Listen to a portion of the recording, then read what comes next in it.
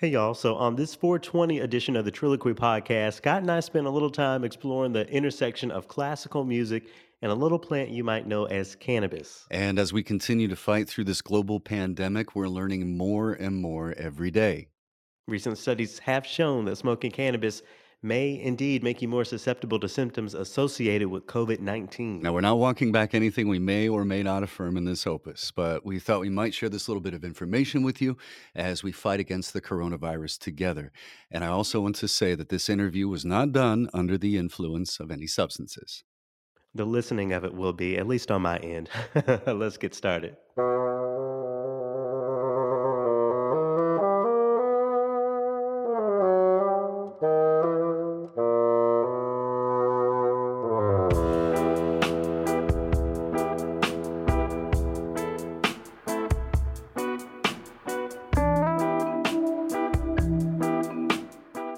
I'm Garrett McQueen. I'm Scott Blankenship. And this is Triloquy, true and real stories from the fringes of classical music. Scott, the 420 opus of Triloquy. How do you how do you feel about tying in cannabis with classical music?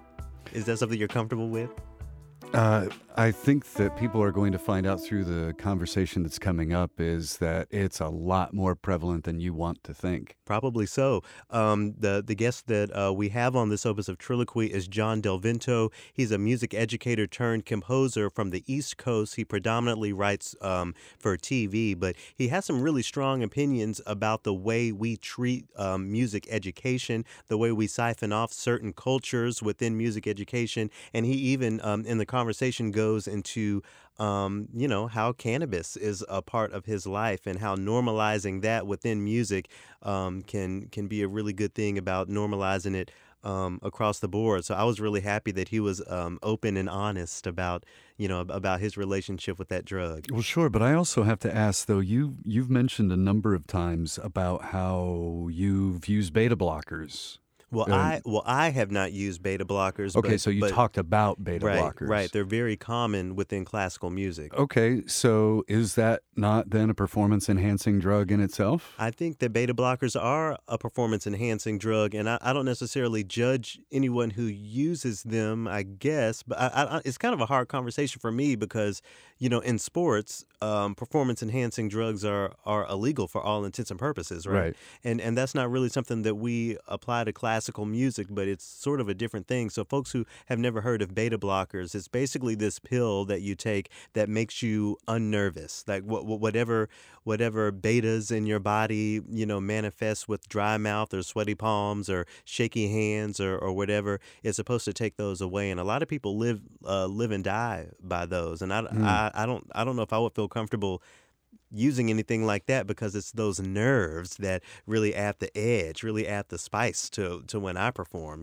Yeah, I was about to say the same thing. Whenever I was about to do a show, those nerves is what got you going and got you Right. started. Hook the audience first with energy.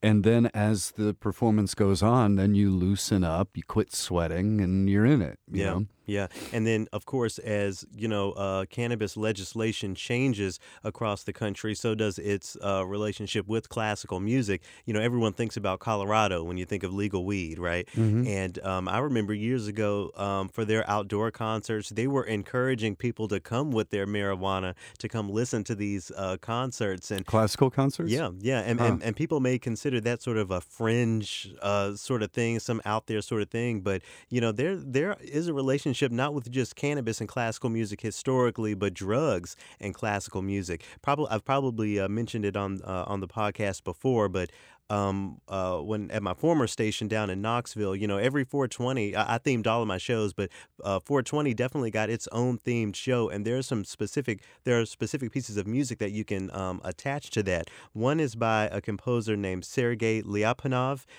He doesn't have a very common name, but he wrote what he called an Oriental fantasy, quote unquote. Now that O word is one we Hmm. don't really use these days, but he was talking when you see that word in classical music, especially by the Russian composers, they were talking more about the Middle East. So Right. his sort of Middle Eastern fantasy was nicknamed the Hashish Symphony, and you can sort of hear that sort of stereotypical, curtains and veils and incense and Low light. cannabis sounds in the music. Yeah.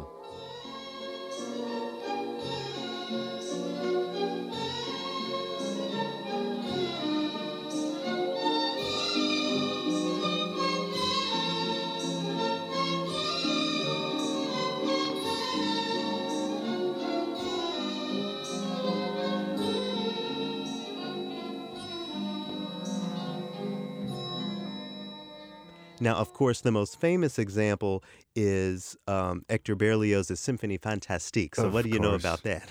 Lots of opium. I mean, Lots of he was opium. straight up tripping. He was tripping balls. And this isn't the LSD episode, so I'm not going to get into that and my experience therein. But you have to be tripping a bit to write a piece of music about there's an excerpt of the Symphonie Fantastique, where he musically depicts a guy yelling out his final cries before this guillotine comes and chops his head off, and there's even little blips and pizzicatos in the strings that depict the rolling of his head before that final fanfare.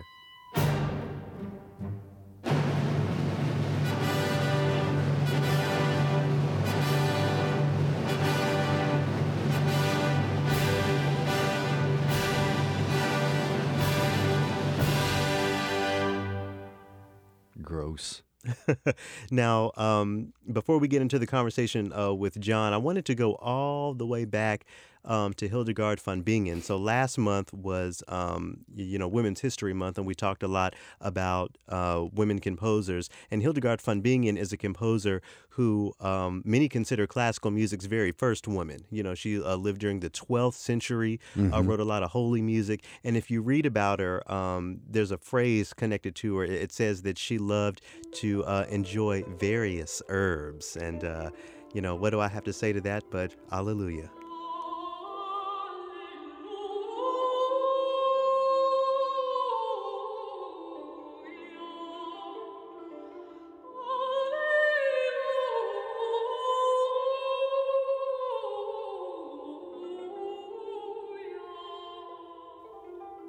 So happy 420, everyone, to folks who celebrate. If you don't celebrate, happy 420 to you as well. I think in the coming years, we'll see cannabis normalized more, not only in classical music, but across the board.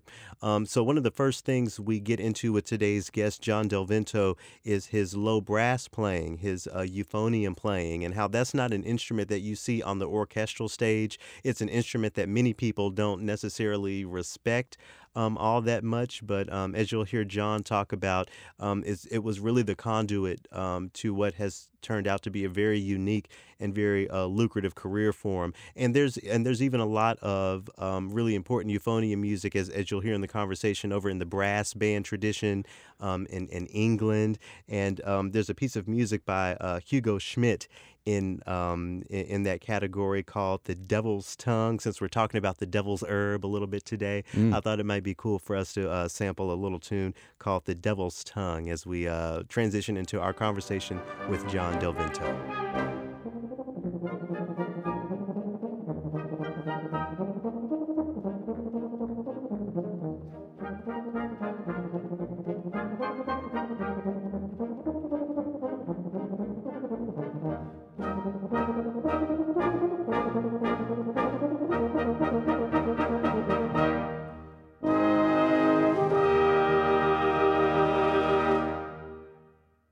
John, a pleasure to have you on Triloquy. Thank you so much for taking the time today. Hey, how's it going, Garrett? Thank you so much for inviting me on. And, we've been chatting on Twitter for a while, so we finally made this happen, and I'm very excited to be here. Again, thanks for getting out of your normal kind of a red-eye schedule and seeing me here in the afternoon. That's pretty nice of you. Oh, it's my pleasure. You know, you talk about things that are normal or traditional, and so much of your career falls outside of that. You know, you're a euphonium player, you write music for TV, and I imagine that, you know, the untypical nature of both of those worlds has played a really big role in your life.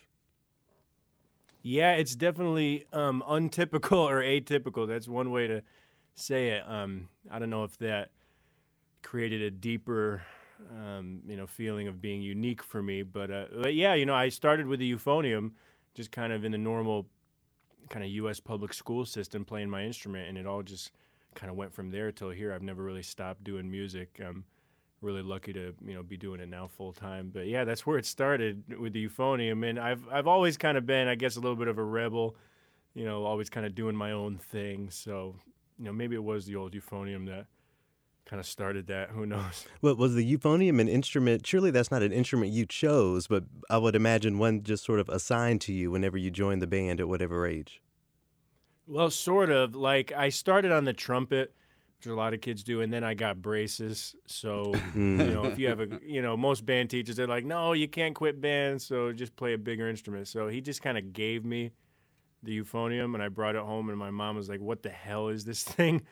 But she just kind of went with it, and I went with it, and I was always a little competitive, so I started doing competitions and stuff, and yeah, it was kind of forced on me, but I used it to my advantage, and it was the only thing I was kind of really good at, so I just pursued it, and one thing led to the other. I don't play as much now as I used to, but it's always a part of my life, and a very important part of my life, and part of my life I don't really get to talk too much about, to be honest. And everybody's talking, wants to talk about my composing career and stuff. But the euphonium is really where it all started. And in terms of years, I spent more time as a kind of slave to the euphonium than I have been as a composer in my current state.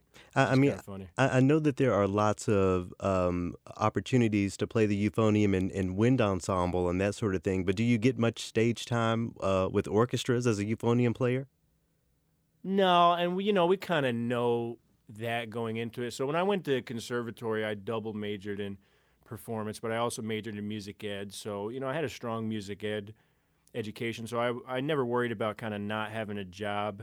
But if there are degrees in euphonium performance and like saxophone performance, and that's tough because, as you say, it's not an orchestral instrument, so in and of itself, the professional opportunities are pretty limited. I mean, basically for a professional euphonium player, you're looking at military bands, Right. or maybe a little chamber group if you're lucky, or a handful of soloists. But it's not something I really went into to be a good performer.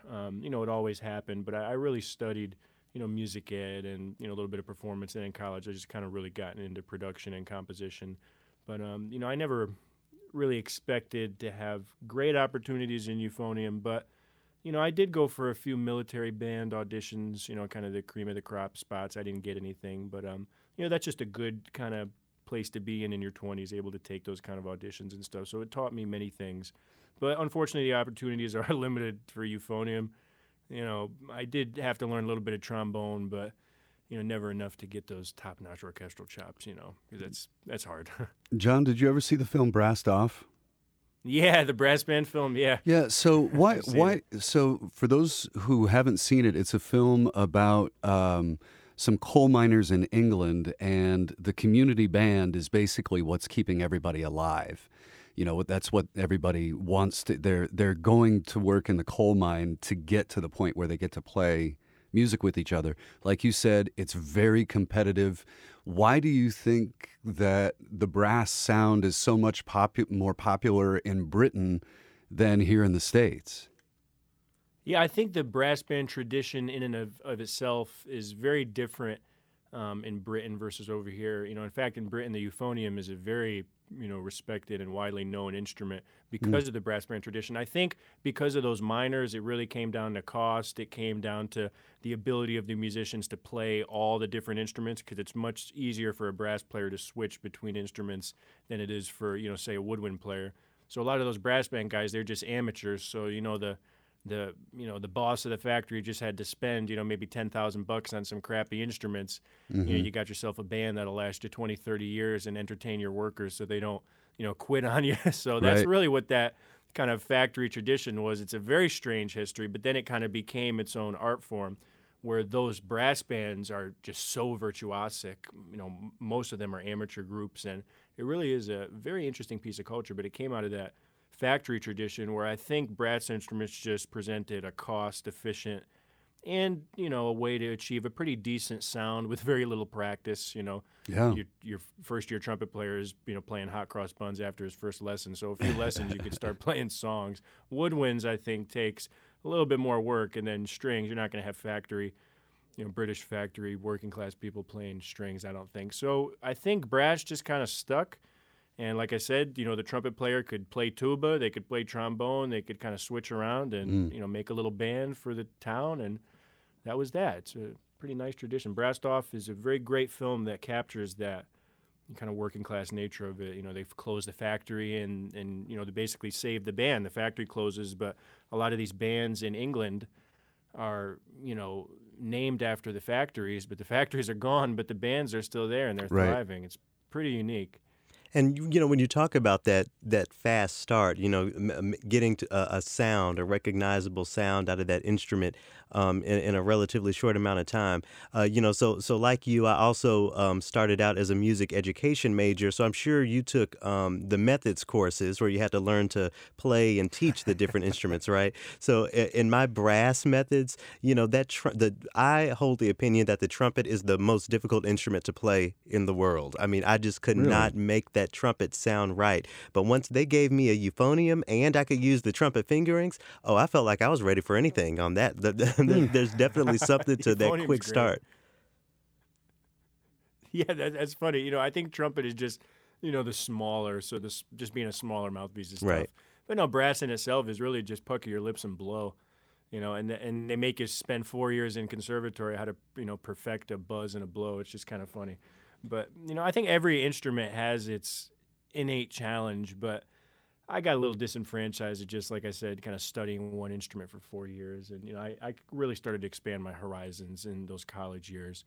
But, prior to college, it really was just the one instrument, which I think is probably important in your formative years. But once you get to a certain point, I think you really got to start expanding and, learning different instruments and, trying to apply these things that you've learned for years and almost decades at this point.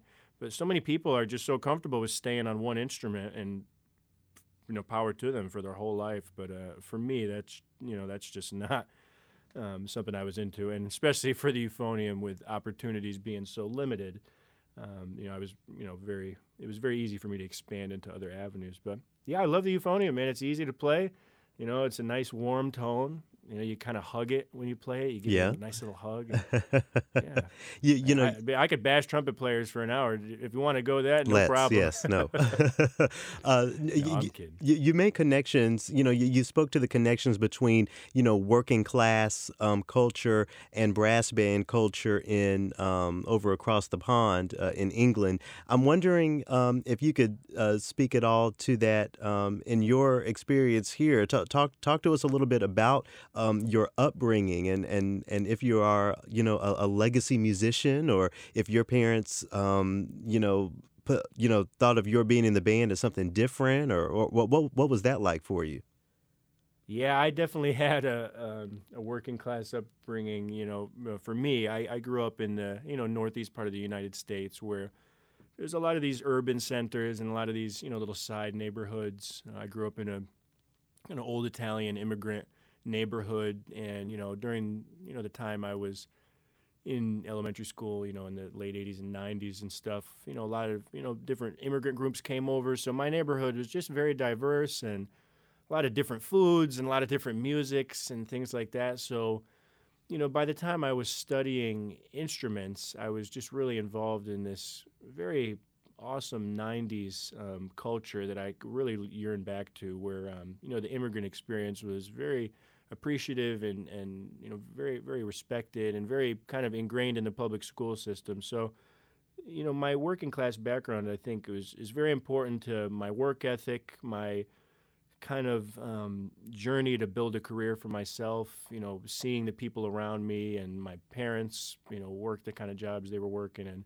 being able to at least get me that $300 trumpet and kind of work my ass off, and, being home alone with nothing else to do besides my instrument, not being able to afford video games. These are things that were part of my background that I think really helped shape me, things I don't get to talk about a lot. So I appreciate you bringing that up, because I try to be a very inclusive person. I try to learn about all different types of music and styles of music, and that really started in my upbringing. Just my neighborhood was awesome. We would go have adobo chicken one day and then have like tikka masala the other day, made by like the grandmas straight off the boat, like the best Right on. food.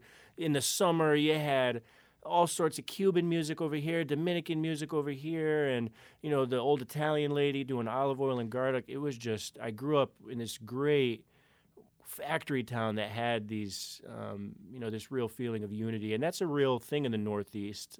And part of that is, hip hop as well. So hip hop was always a big part of my life. So, music's always been there for me. Obviously, in the kind of formal education structure, I had to really kind of focus on classical and, not even so much jazz. But my upbringing just had so much amazing ethnic food and ethnic culture. And it was a very working class background.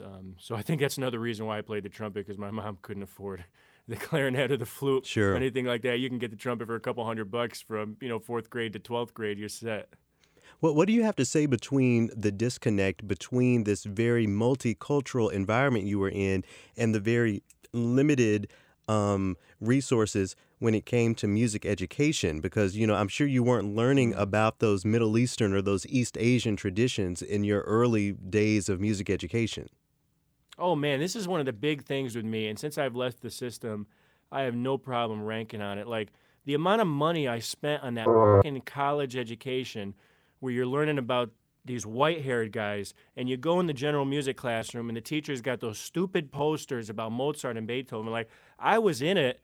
I didn't realize how negative it was at the time, but when I became a teacher and kind of started teaching, I realized that's a fucking, forgive my friends, that's a fucking virus in music education. And there's very few guys like me who has been able to have a classical background and kind of move into pop, or that can kind of just open their mind a little bit, that music education doesn't have to be this hyper-specific curriculum that's been, in the works for decades. Is that there are so many more different types of music. And the fact that we're not learning about it in, school, where we're paying all this money, and the fact that you have young, multicultural towns and states in this country that, you have 87%, Latin American population in some of these schools, they're not learning about Latin American music, which is like crazy. So that should be one of the advantages of this beautiful multicultural country we have, is to be able to study all the great, composers and great music and the great modern music and even jazz. I mean, we barely have jazz in the music education curriculum, and that's like, that's old school. I mean, so music education is very far behind. I put about 5 years as a public school music teacher, and that's about as much as I could take. I mean, there's a lot of work that needs to be done. I will gladly, try to help with a little bit of that work, but I think it's a real uphill battle to modernize music education. I think what happens is you just have individuals like myself or you, Garrett, or just there's a couple kids in every class that just kind of teaches themselves or kind of goes on YouTube or just kind of figures out how to become a musician. I don't think it's ever going to come down to a teacher, having a better curriculum. You're always going to have those superstars in the class that will always go for greatness. But we should take those dumbass Mozart posters down and Beethoven posters down, because they're still up. Go to your kids' music class, people that are listening. They're going to have those posters. Maybe it's Tchaikovsky, but it's going to be an old white guy. And these are things that I really, really am passionate about. Even though I'm out of music education, I think this is a very important issue. So I appreciate you bringing it up. When you were in music education, was it band? What was the specific subject and age group? Oh yeah, I was a band guy. I did a little general music too.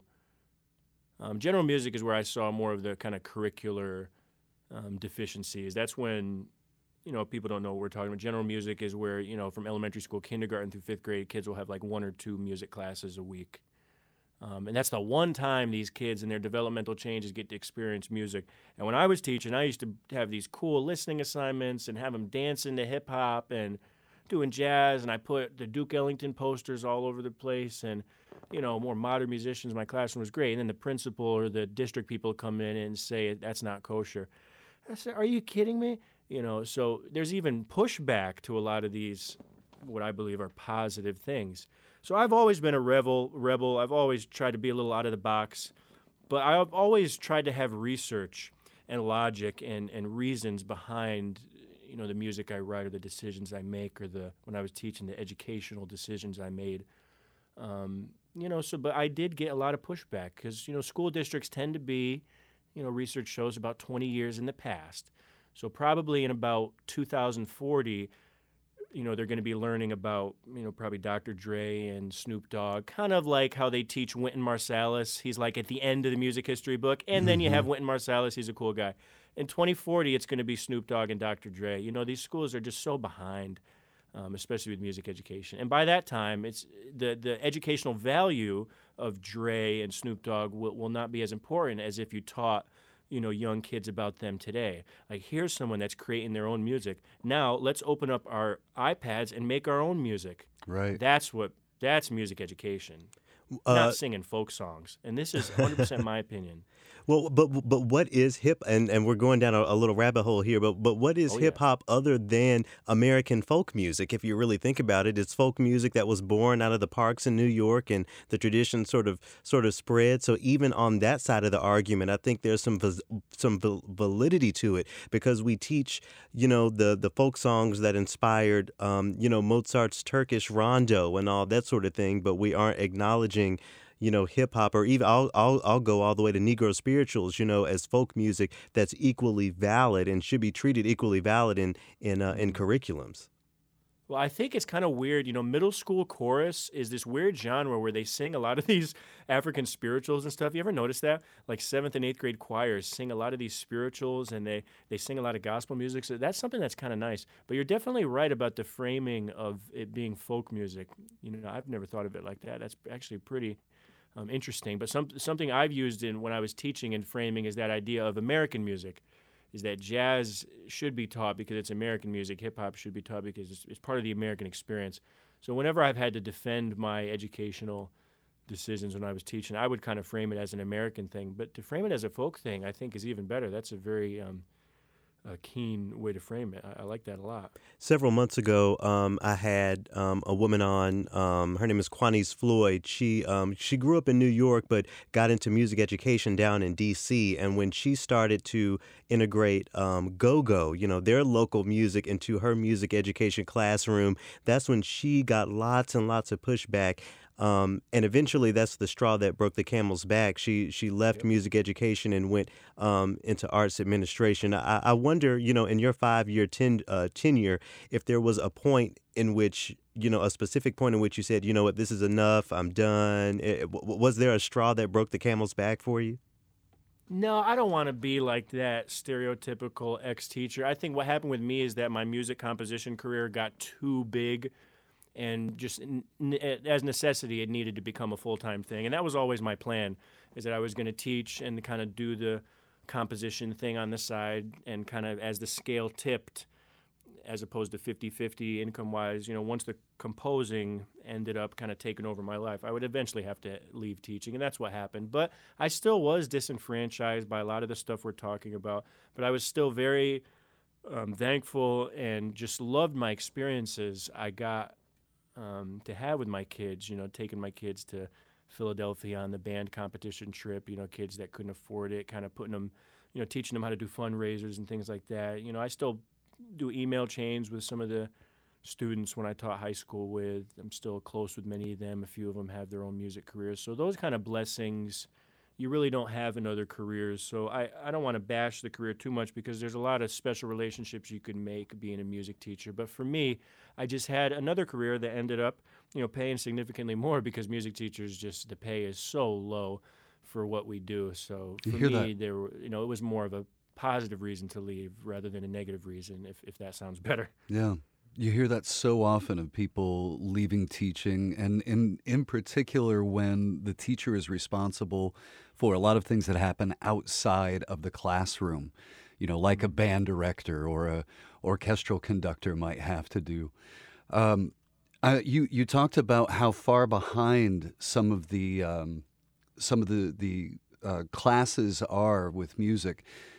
Define the classical music canon for you. What composers do you consider to be integral to the genre, and how they relate to music for TV and film, like what you do?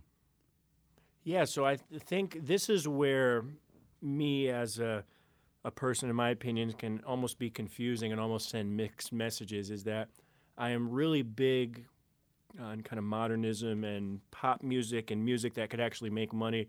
But I'm also very respectful, and I revere the classical tradition. And, obviously I'm a little biased because that's kind of how I studied music. But I think it does have a lot of inherent benefits. So I think a lot of the composers that I mentioned earlier that I criticized, like the Mozarts and the Beethoven, I think they have to stay in the curriculum, but just kind of take the posters out of the wall, off the wall, and kind of use them as they should in the sense of a timeline. It's just that our music education is behind, that basically the last chapter of most of these books is, like I said, Wynton Marsalis in maybe the 80s. So I think a lot of these, great names, they happen to be white.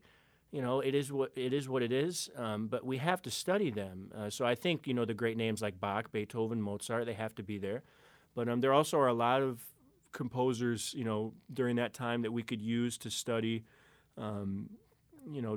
different style, like what was going on in Brazil during the time that Mozart was writing. Exactly. What was going on in France, what was going on in the Middle East at the time that Mozart, what was going on in America. Hello, a big thing there. So sometimes we treat these classical music greats in a vacuum, like it was a separate part of history, but we forget there was like revolutions going on, and there are other countries, in the world. So we could use it as part of the overall curriculum, but we still have to study them because they're great composers and they write great music. And one of my favorite things to do once I started learning how to kind of become a beat maker in college and kind of learn modern stuff is I used to love putting Mozart tracks over hip-hop beats, because Mozart just has such a good groove, and all his stuff in like A minor just had a certain kind of a hip-hop-y feel, and I'm like, dang, good music is good music. And we have to learn about these guys, but we can't worship them.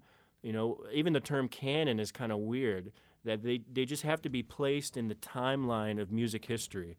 We could start all the way back at that, ancient Egyptian zither recording on YouTube, like the first piece of music, and teach kids from there all the way until what happened this year. Like when I stopped teaching, I think like John Legend was the big name, so I was teaching a lot of like John Legend. So teach the whole spectrum. That's all I'm saying there, is that the canon is going to be in whatever curriculum you Google in your local public school. Look up the music curriculum. They should list, Stravinsky, Shostakovich, all these names, but it should be in what I kind of keep saying as a timeline. So that's all I really have to say about that. It's time to expand the timeline, and it's pretty easy. It's just for some reason there's a pushback. And beyond expanding that Generally, timeline, I feel like I'm speaking in big generalities. I am speaking in general. There's a lot of gems and a lot of great districts around the country. It's a big country. I'm speaking in generalities, and I'm a very highly opinionated person. So forgive me if I'm speaking in big generalities. well, no, because It's my perspective. As well. these general opinions have manifested in the way we even think about music, especially the way we frame classical music. And as I hear you talk about expanding the timeline and opening up that circle, I wonder how you define a phrase like classical music, or if that's even a phrase that you think is applicable today when it comes to teaching music and music education. It's such a strange term, because when you take like your first music history class in college, when the teacher needs a cheesy icebreaker joke, he's like, yeah, most of what we call classical music is actually romantic music. Da-dum, tish, Right. So we know that the term classical music is bogus, but it just kind of stays. I used it when I was a teacher because it just had a connotation. Like when I say classical music, I think Powdered Wig, I think Mozart. But I just think it's a bad term. I talk a lot about like on my Twitter, I talk about orchestral music a lot. I like to use that term because you could bridge time barriers and century barriers. I like to talk about orchestral music. I talk about chamber music. Um, I talk about groove a lot. Groove is a concept I talk a lot about. This is one of these kind of nebulous musical concepts that, I talk about melody a lot. So in terms of period, I don't really like that. I know there's a trend in the culture right now to put people into boomers and Gen X and Z and kind of categorize in classical. I don't think it's very productive. I don't think art history does that as much as music history. Mm. They have their minimalists and their romanticists, but that's more of a style boundary. It's not really a time boundary. So I think it's, we get out of the time boundary because what I called a modernist or a postmodernist composer when I went to school was like those 50s guys, Sure. those were postmodern. But the postmodernists today are going to be, like the composers of the 2010s. So it's maybe just time to get away from terms that endear time frames and just talk about what it is: orchestral music, large orchestral, small orchestral, things like that. Electronic music. And I think I've even Electronic seen. music was in the 20s. We could, these terms can bridge time gaps, which I think is pretty nice. And music is music. I've said it once: good music is good music, and that's what people don't get about me. Like, how can you listen to hip hop and listen to Mozart? Good music is good music, regardless of time frame. Absolutely. And I think I've even seen you tweet something along the lines of how the sound of orchestral music can be the conduit to so much more. And obviously there's orchestral music when we're talking about quote unquote classical music, but also those sounds exist in other genres. There's certainly examples of that orchestral sound that I could point to in hip hop, and then obviously in the work you do now as a composer. I want to transition a little bit and get the picture of your transition from music education and more on focusing on composition. Was there one big gig that happened, or did you finally say, "Look, I can make my living doing this, so I'm just going to do this"? Well, it's a little bit of both. Because I do mostly, actually exclusively TV music. So part of TV music is kind of generating royalties on the back end. So as you write music on more and more shows and people watch them, it's kind of like a retirement plan. It keeps going up and going up. So as that account kind of kept going up through time, that was like pennies in the piggy bank. That was a big motivating factor. But, I also just had one big gig that, I got a little lucky with. So I was able to take that lump sum and kind of, at least, get out, in a smart way. Because I never wanted to just leave the day job and be kind of that starving musician or be irresponsible. Because I think creatively, I always created better music when I was financially secure. But when I know so many of my composer friends that just go right into freelancing and they're composing to eat, and it puts you in a bad position, in my opinion, creatively. Sometimes it can bring out great things when you're really desperate. But for me, for me personally, I've always loved having that stability of having the day job and being able to compose on nights and weekends. So, as the royalties grew, you're just doing the math, and then I got one big job. So I was able to kind of make the responsible decision to leave the career, and it's been basically ever since then. It's I'm going on 10 plus years of it, the straight freelance, and so. For me, it's been TV. I haven't been much of a film guy. I've just gotten really lucky, kind of being close to New York, to be really involved in the in the TV and the advertisement kind of sides of music. So, I found my niche. I really started getting myself in that niche in my last kind of year of conservatory, as I saw all my old kind of performance major friends get jobs at like Panera Bread and all that stuff. So I started to sail and like Eblin's and stuff. So I'm saying like, well, maybe I should get into music that really pays. And like, I used to watch 2.5 Men, and Charlie Sheen was like his big house in Malibu, and he would just had a piano. He was writing TV jingles, and I'm like, John Williams writes film scores. Like, it seems like film and TV is this kind of mysterious part of the music industry where you can make some pretty damn good money, but it's not very respected. Your professors will look down on you, but hey, it's pretty good. So for me, if there is a crappy reality show on TV, I probably write the music for it, and I have no shame for it because And that's the niche I found, man. And it's been a journey. So to answer the question, kind of basically, for me, it was more of slow growth. I just, made the responsible decision to leave. It wasn't really as much of a big job, but yeah, I have a niche and I've stuck with it. And if everything goes well, I will hopefully just stay, right in this niche because that's, what we really have to do as musicians is find what we're good at, find an audience, and just keep hammering at that. and you mentioned crappy reality TV. I'll out myself and say that Love and Hip Hop is a show that I watch every single week. I never miss an episode, and I did see that on the list of shows that you write music for. I wonder, do you feel like you have to be familiar with the show itself to write the music, or what's your process for creating a sound that's appropriate for the client you're working for? Yeah, that's a great question, and I probably shouldn't say crappy about shows that are using my music. Sure. But when I say crappy, I just mean that my stereotypically crappy, because actually these shows have a lot of money.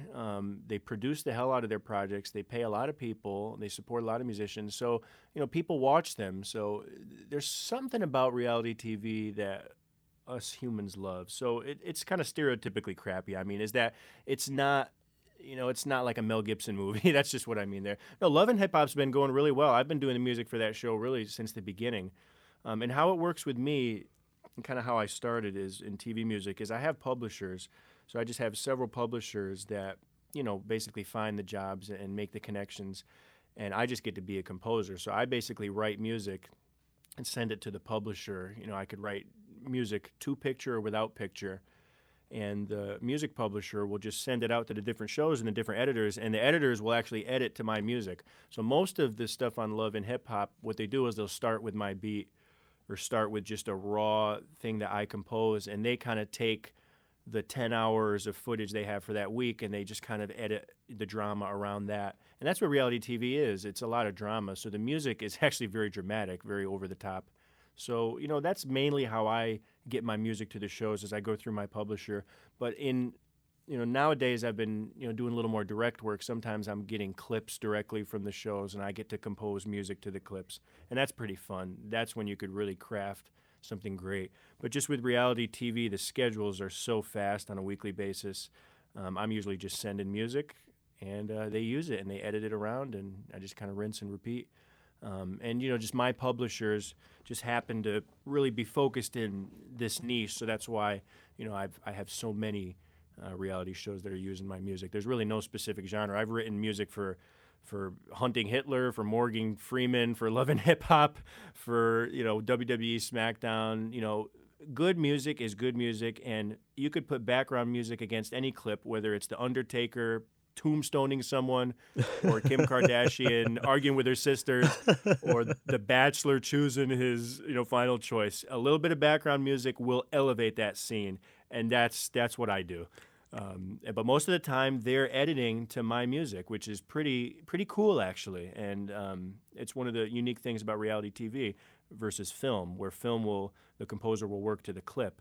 Versus the other way, a lot of the editors I work with, they're working to my music, which is pretty cool. A music first approach. I like that. I music first. I just want to put it on the record that I was definitely a wrestling fan, but back in the WWF days. So I don't know, I don't know a whole bunch about WWE. But as you talk, I'm thinking about so many connections. We talk about reality TV kind of gets the bottom rung as far as what's respected in music. I mean in media and television. But that same sort of for lack of a better word, snobbery definitely has a big role in music. The way folks will think of hip hop as a lesser than genre if they prefer classical. I wonder if you have thought about those connections, the way that we can broaden audiences in the way that we do for TV and the way that we do for music, making those connections and helping people understand that all of these things are valid and vital.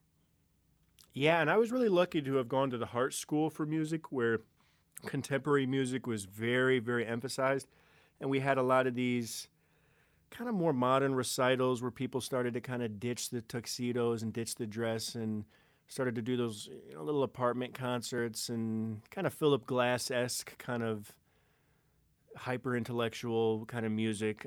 That has its place and kind of, but it's just tough to innovate in any classical tradition. That I think the innate nature of any quote unquote, there's that word again, classical tradition, part of that has to have some kind of pushback, whether it's the medical field or the arts field or even literature. The status quo has to push back because that's what they have to do.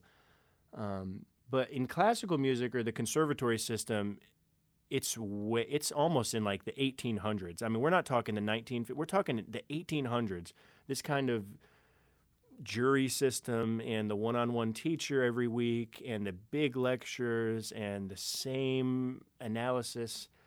There can be some changes made, and the seed for me really got planted during those years when I would go to these fancy recitals and go to these concerts, and it's God bless their souls, but just a lot of old people in the audience and stuff, and I'm spending all this money for school, and I'm like, is this really what it's all about? Mm-hmm. Is this how?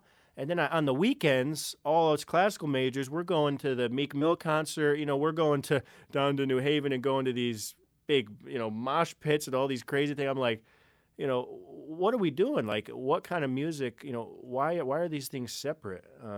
So I went to a contemporary school, but it wasn't pop contemporary. It was like Sure. classical contemporary. It was like William Bolcom, like kind of stuff. So the next step for conservatories is I think every conservatory needs what I would call a pop music production major or some kind of a class, or every year there's some kind of pop music aspect where they're recording or in studio. I record these classical musicians in my studio on a monthly basis, and they don't know how to work with a click track. It's not just the musical elements, is that there are careers and business things that these classical students aren't learning to succeed in the real world. So outside of music, there are certain skills that we need to propel our conservatories to help us kids make money, because these professors don't have to worry about that stuff. They're Right. set. So for me, I did that for myself, and I got a lot of pushback, but I crafted a career that can be monetized and can be heavily monetized, and a career that you could actually do something with music. I would love to be like Itzhak Perlman and doing great recitals like that all the time, but you can't do that. You have to craft the skill set for the 21st century. And conservatories are probably 80% there, but there's 20% that really sets you apart. I mean, a lot of these senior performance majors, they probably don't know how to hook up a microphone. Yep. I feel seen right now. Yeah, no, I'm kidding. But there's the snobbery in that I don't need to do that. There's a snobbery in the musical choice, but there's also a snobbery in the technology. When remote recording sessions started to become a thing, who were the snobs? It was the studio executives. But, when home studios became a thing and laptop producers became a thing, there were snobs. I'm probably going to be a snob in 20 years. The snobbery is always going to exist. And they don't like to be bashed, but, they do need to be bashed. It's part of moving art forward. I just wish, it would move forward a little quicker, because there's so many talented kids and so many, talented classical musicians in school that just need to be directed a little bit more to just to develop some modern skills, and they might be able to support themselves a little bit better. That's just kind of my take on the overall, kind of system that we have. It's a great system, but it's 2020, man. Yeah. And I always have to sit and wonder, how did we get here with this snobbery? I mean, to act as if a lot of the things that people wrestle with in their day-to-day life doesn't exist in classical music, I think is foolish. I mean, because a lot of the composers, like we're talking about that we revere, drank. They used drugs. They were womanizers. All of great point. all of these negative things, and yet when you go to a concert hall, you're supposed to dress a certain way and act a certain way. How do we get past this, John?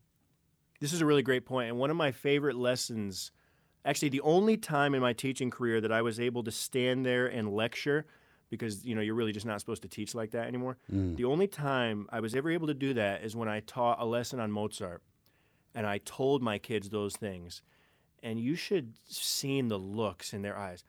Really? Yeah. Oh my God! And I would talk to them about Bach getting in a sword fight with the bassoon player, of course.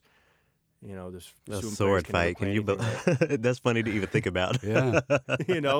Like when you give them these little factoids or all these pictures on the wall, when you play them clips of like Nixon swearing and stuff, like it humanizes. Yeah. It humanizes these figures we revere. So my kids used to love that lesson, and that was a big thing for me. Is that how did we get to this hoity-toity place? And when you get to the kind of upper echelons of classical music, everyone's doing drugs, everyone's partying. Like the professors are all lame in the conservatories, but they didn't make it. That's why they're professors. But they're trying to make all their students into these lame classical losers. But when you actually hang out with these New York Phil musicians, they're savages. I mean, everyone's doing drugs. They're all coked out. Everyone's smoking weed. I mean, come on. Everybody, music is music. Hip-hop producers smoke weed. The best classical musicians smoke weed. Hip-hop producers drink. The best classical musicians drink. I mean, there's a certain amount of partying and a certain amount of rebellion that is within music. And to kind of package it and for this classical tradition to be so hoity-toity and you practice till your fingers bleed and your teacher hitting you with a pencil. That's not what it's about. The partying tradition has been around a lot longer than this, and I'm trying to bring it back to the partying tradition. Tell us how you actually feel about this issue, though. You're bringing up, you're bringing up cannabis, and as this airs, we're fresh off of 4/20/2020, and that word weed, talking about cannabis has just been so taboo for so long. And it's always been, along with everything else I do in music, one of my life things is to normalize the use of cannabis. And I'll go ahead and say with open microphones, I smoke weed just about every day. I think it's important for my mind, for my body, but even the recreational use of cannabis, in my opinion, is just fine.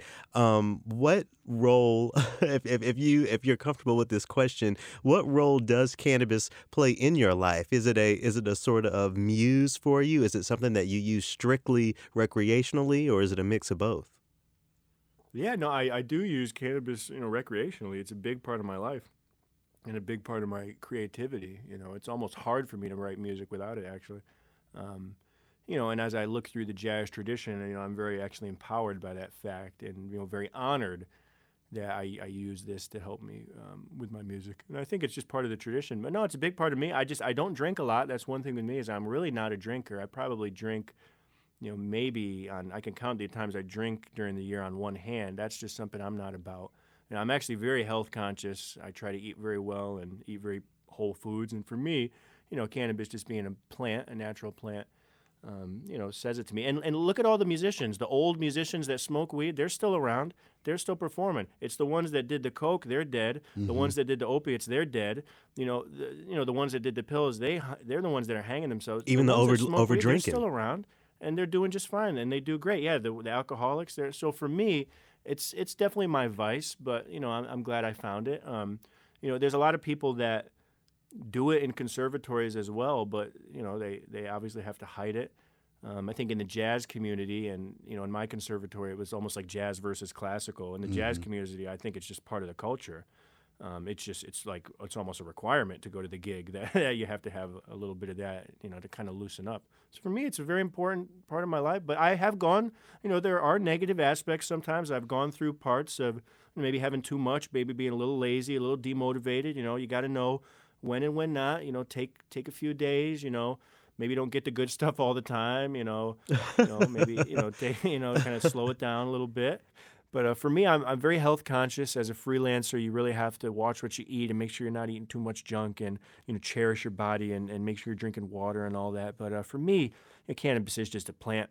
I think it can be a bit of a performance enhancer at times. There were times in conservatory that I would partake in cannabis before performances, and that wasn't a good idea. There were times I did it, and it was a good idea. But for composing and creating music, especially if you're, like me, kind of, working alone in your own studio for most of the day, I think it does offer significant amount of, it doesn't offer, it kind of helps induce a state of creativity where you can, ignore other things and just really focus on what you're doing, because I don't want to make it seem like I'm hooked on a drug, because I have been in, parts of my life where I felt like I was smoking too much cannabis and I needed to take a break. So I don't want to come off that I'm kind of hooked on it. I don't think you can get hooked on it, but like any substance, you don't want to do it too much. But I've gone through lethargic, quote unquote lazy times where I maybe smoke a little too much. So, I do limit myself, but for me, it is basically a daily part of my routine. I think it's the tradition of many of the great jazz musicians, and even our great classical composers we study, a lot of them were just doing drugs and drinking and things like that. So it's a part of classical life. It's a part of my life, and I think it always will be. There's nothing to be afraid of. But, the conservatory system just tries to breed this hyper-serious, austere, it's like the professors are trying to turn you into a professor. And, that's something I really disliked. When I went to conservatory classes, I would kind of be maybe a little stoned, cracking some jokes in the back, and no one would laugh. I would make these kind of funny comments about, whatever, and no one would laugh. Everyone's so kind of stiff, because they're playing them. I'm just like lighting up. So that's why when I was in conservatory, I hung out with the jazz folks. I hung out with the, hip-hop producers in the audio department. I didn't really hang out with the conservatory types because there's a stiffness that's there. But once you get into the real classical world and, people are doing little drugs, they're a little lighthearted, everyone's cracking jokes, everyone likes to party. That's what it's all about. Music is a big party, so let's get let's make music a party again. So what do you have to say to all of the band directors whose ears you have right now concerning the normalization of this culture and the integration of more contemporary topics in music education?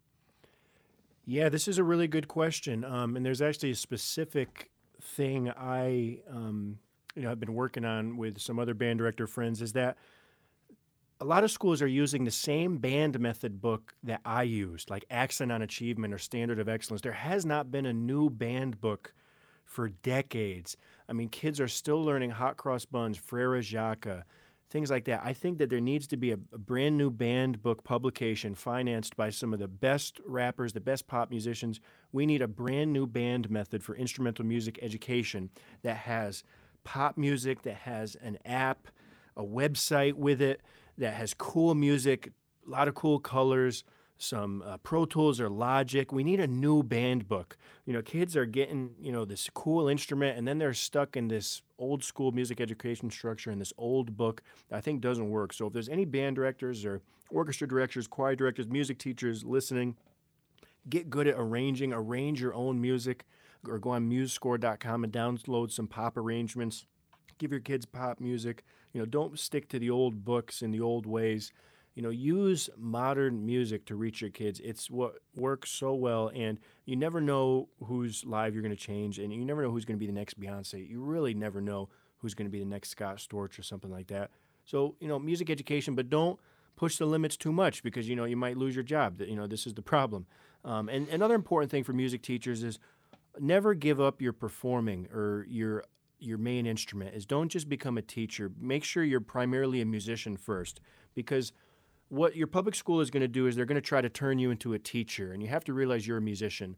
Don't let them turn you into the robots like the science teacher or the math teacher. Don't let them, put up your little word wall and put up your objectives like they want you to do, but don't turn into a boring teacher, because these kids have boring teachers all day. Be a musician, be the cool teacher, be the teacher that they're excited to see. And when you're still playing your own instrument and still doing gigs on the weekend or still composing, I think that helps a lot. So just be an active music teacher, be a modern music teacher, and band directors, let's get together, send me an email, and let's get some funding and write a new band method that we could send to every inner city in America and have kids passionate about practicing music.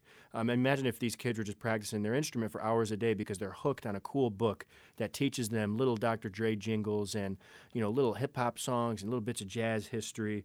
That would be really, really great if we can finally get a new kind of urban band book and urban orchestra book, and really get some good publishers to publish this thing. So I would love to participate in that as a composer. I've been talking with my buddy Sloan Williams out in Hartford, at the Jackie McLean school out there about, working on kind of a couple basic drafts and a couple songs in traditional band books that we think are time to be removed, like Frere Jacques and, some of these kind of, Hot Cross Buns, Mary Had a Little Lamb. We can teach our kids their first song, it can be something a little bit better than that.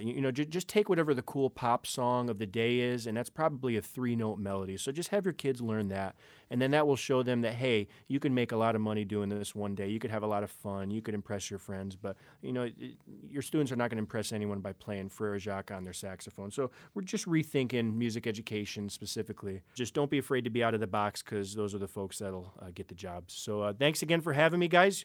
Check out johndelvento.com. It's like my home base. I lost a lot of weight since that picture, so I'm going to take a new picture soon and kind of update the website. But you could listen to a little bit of my music, some of my projects. Yeah. John Del Vento here on Trilloquy. Some really surprising and not so surprising answers from John today. John was getting in his bag for a minute when he started talking about these college professors and how they're trying to crank out these old nerds like them. Yeah.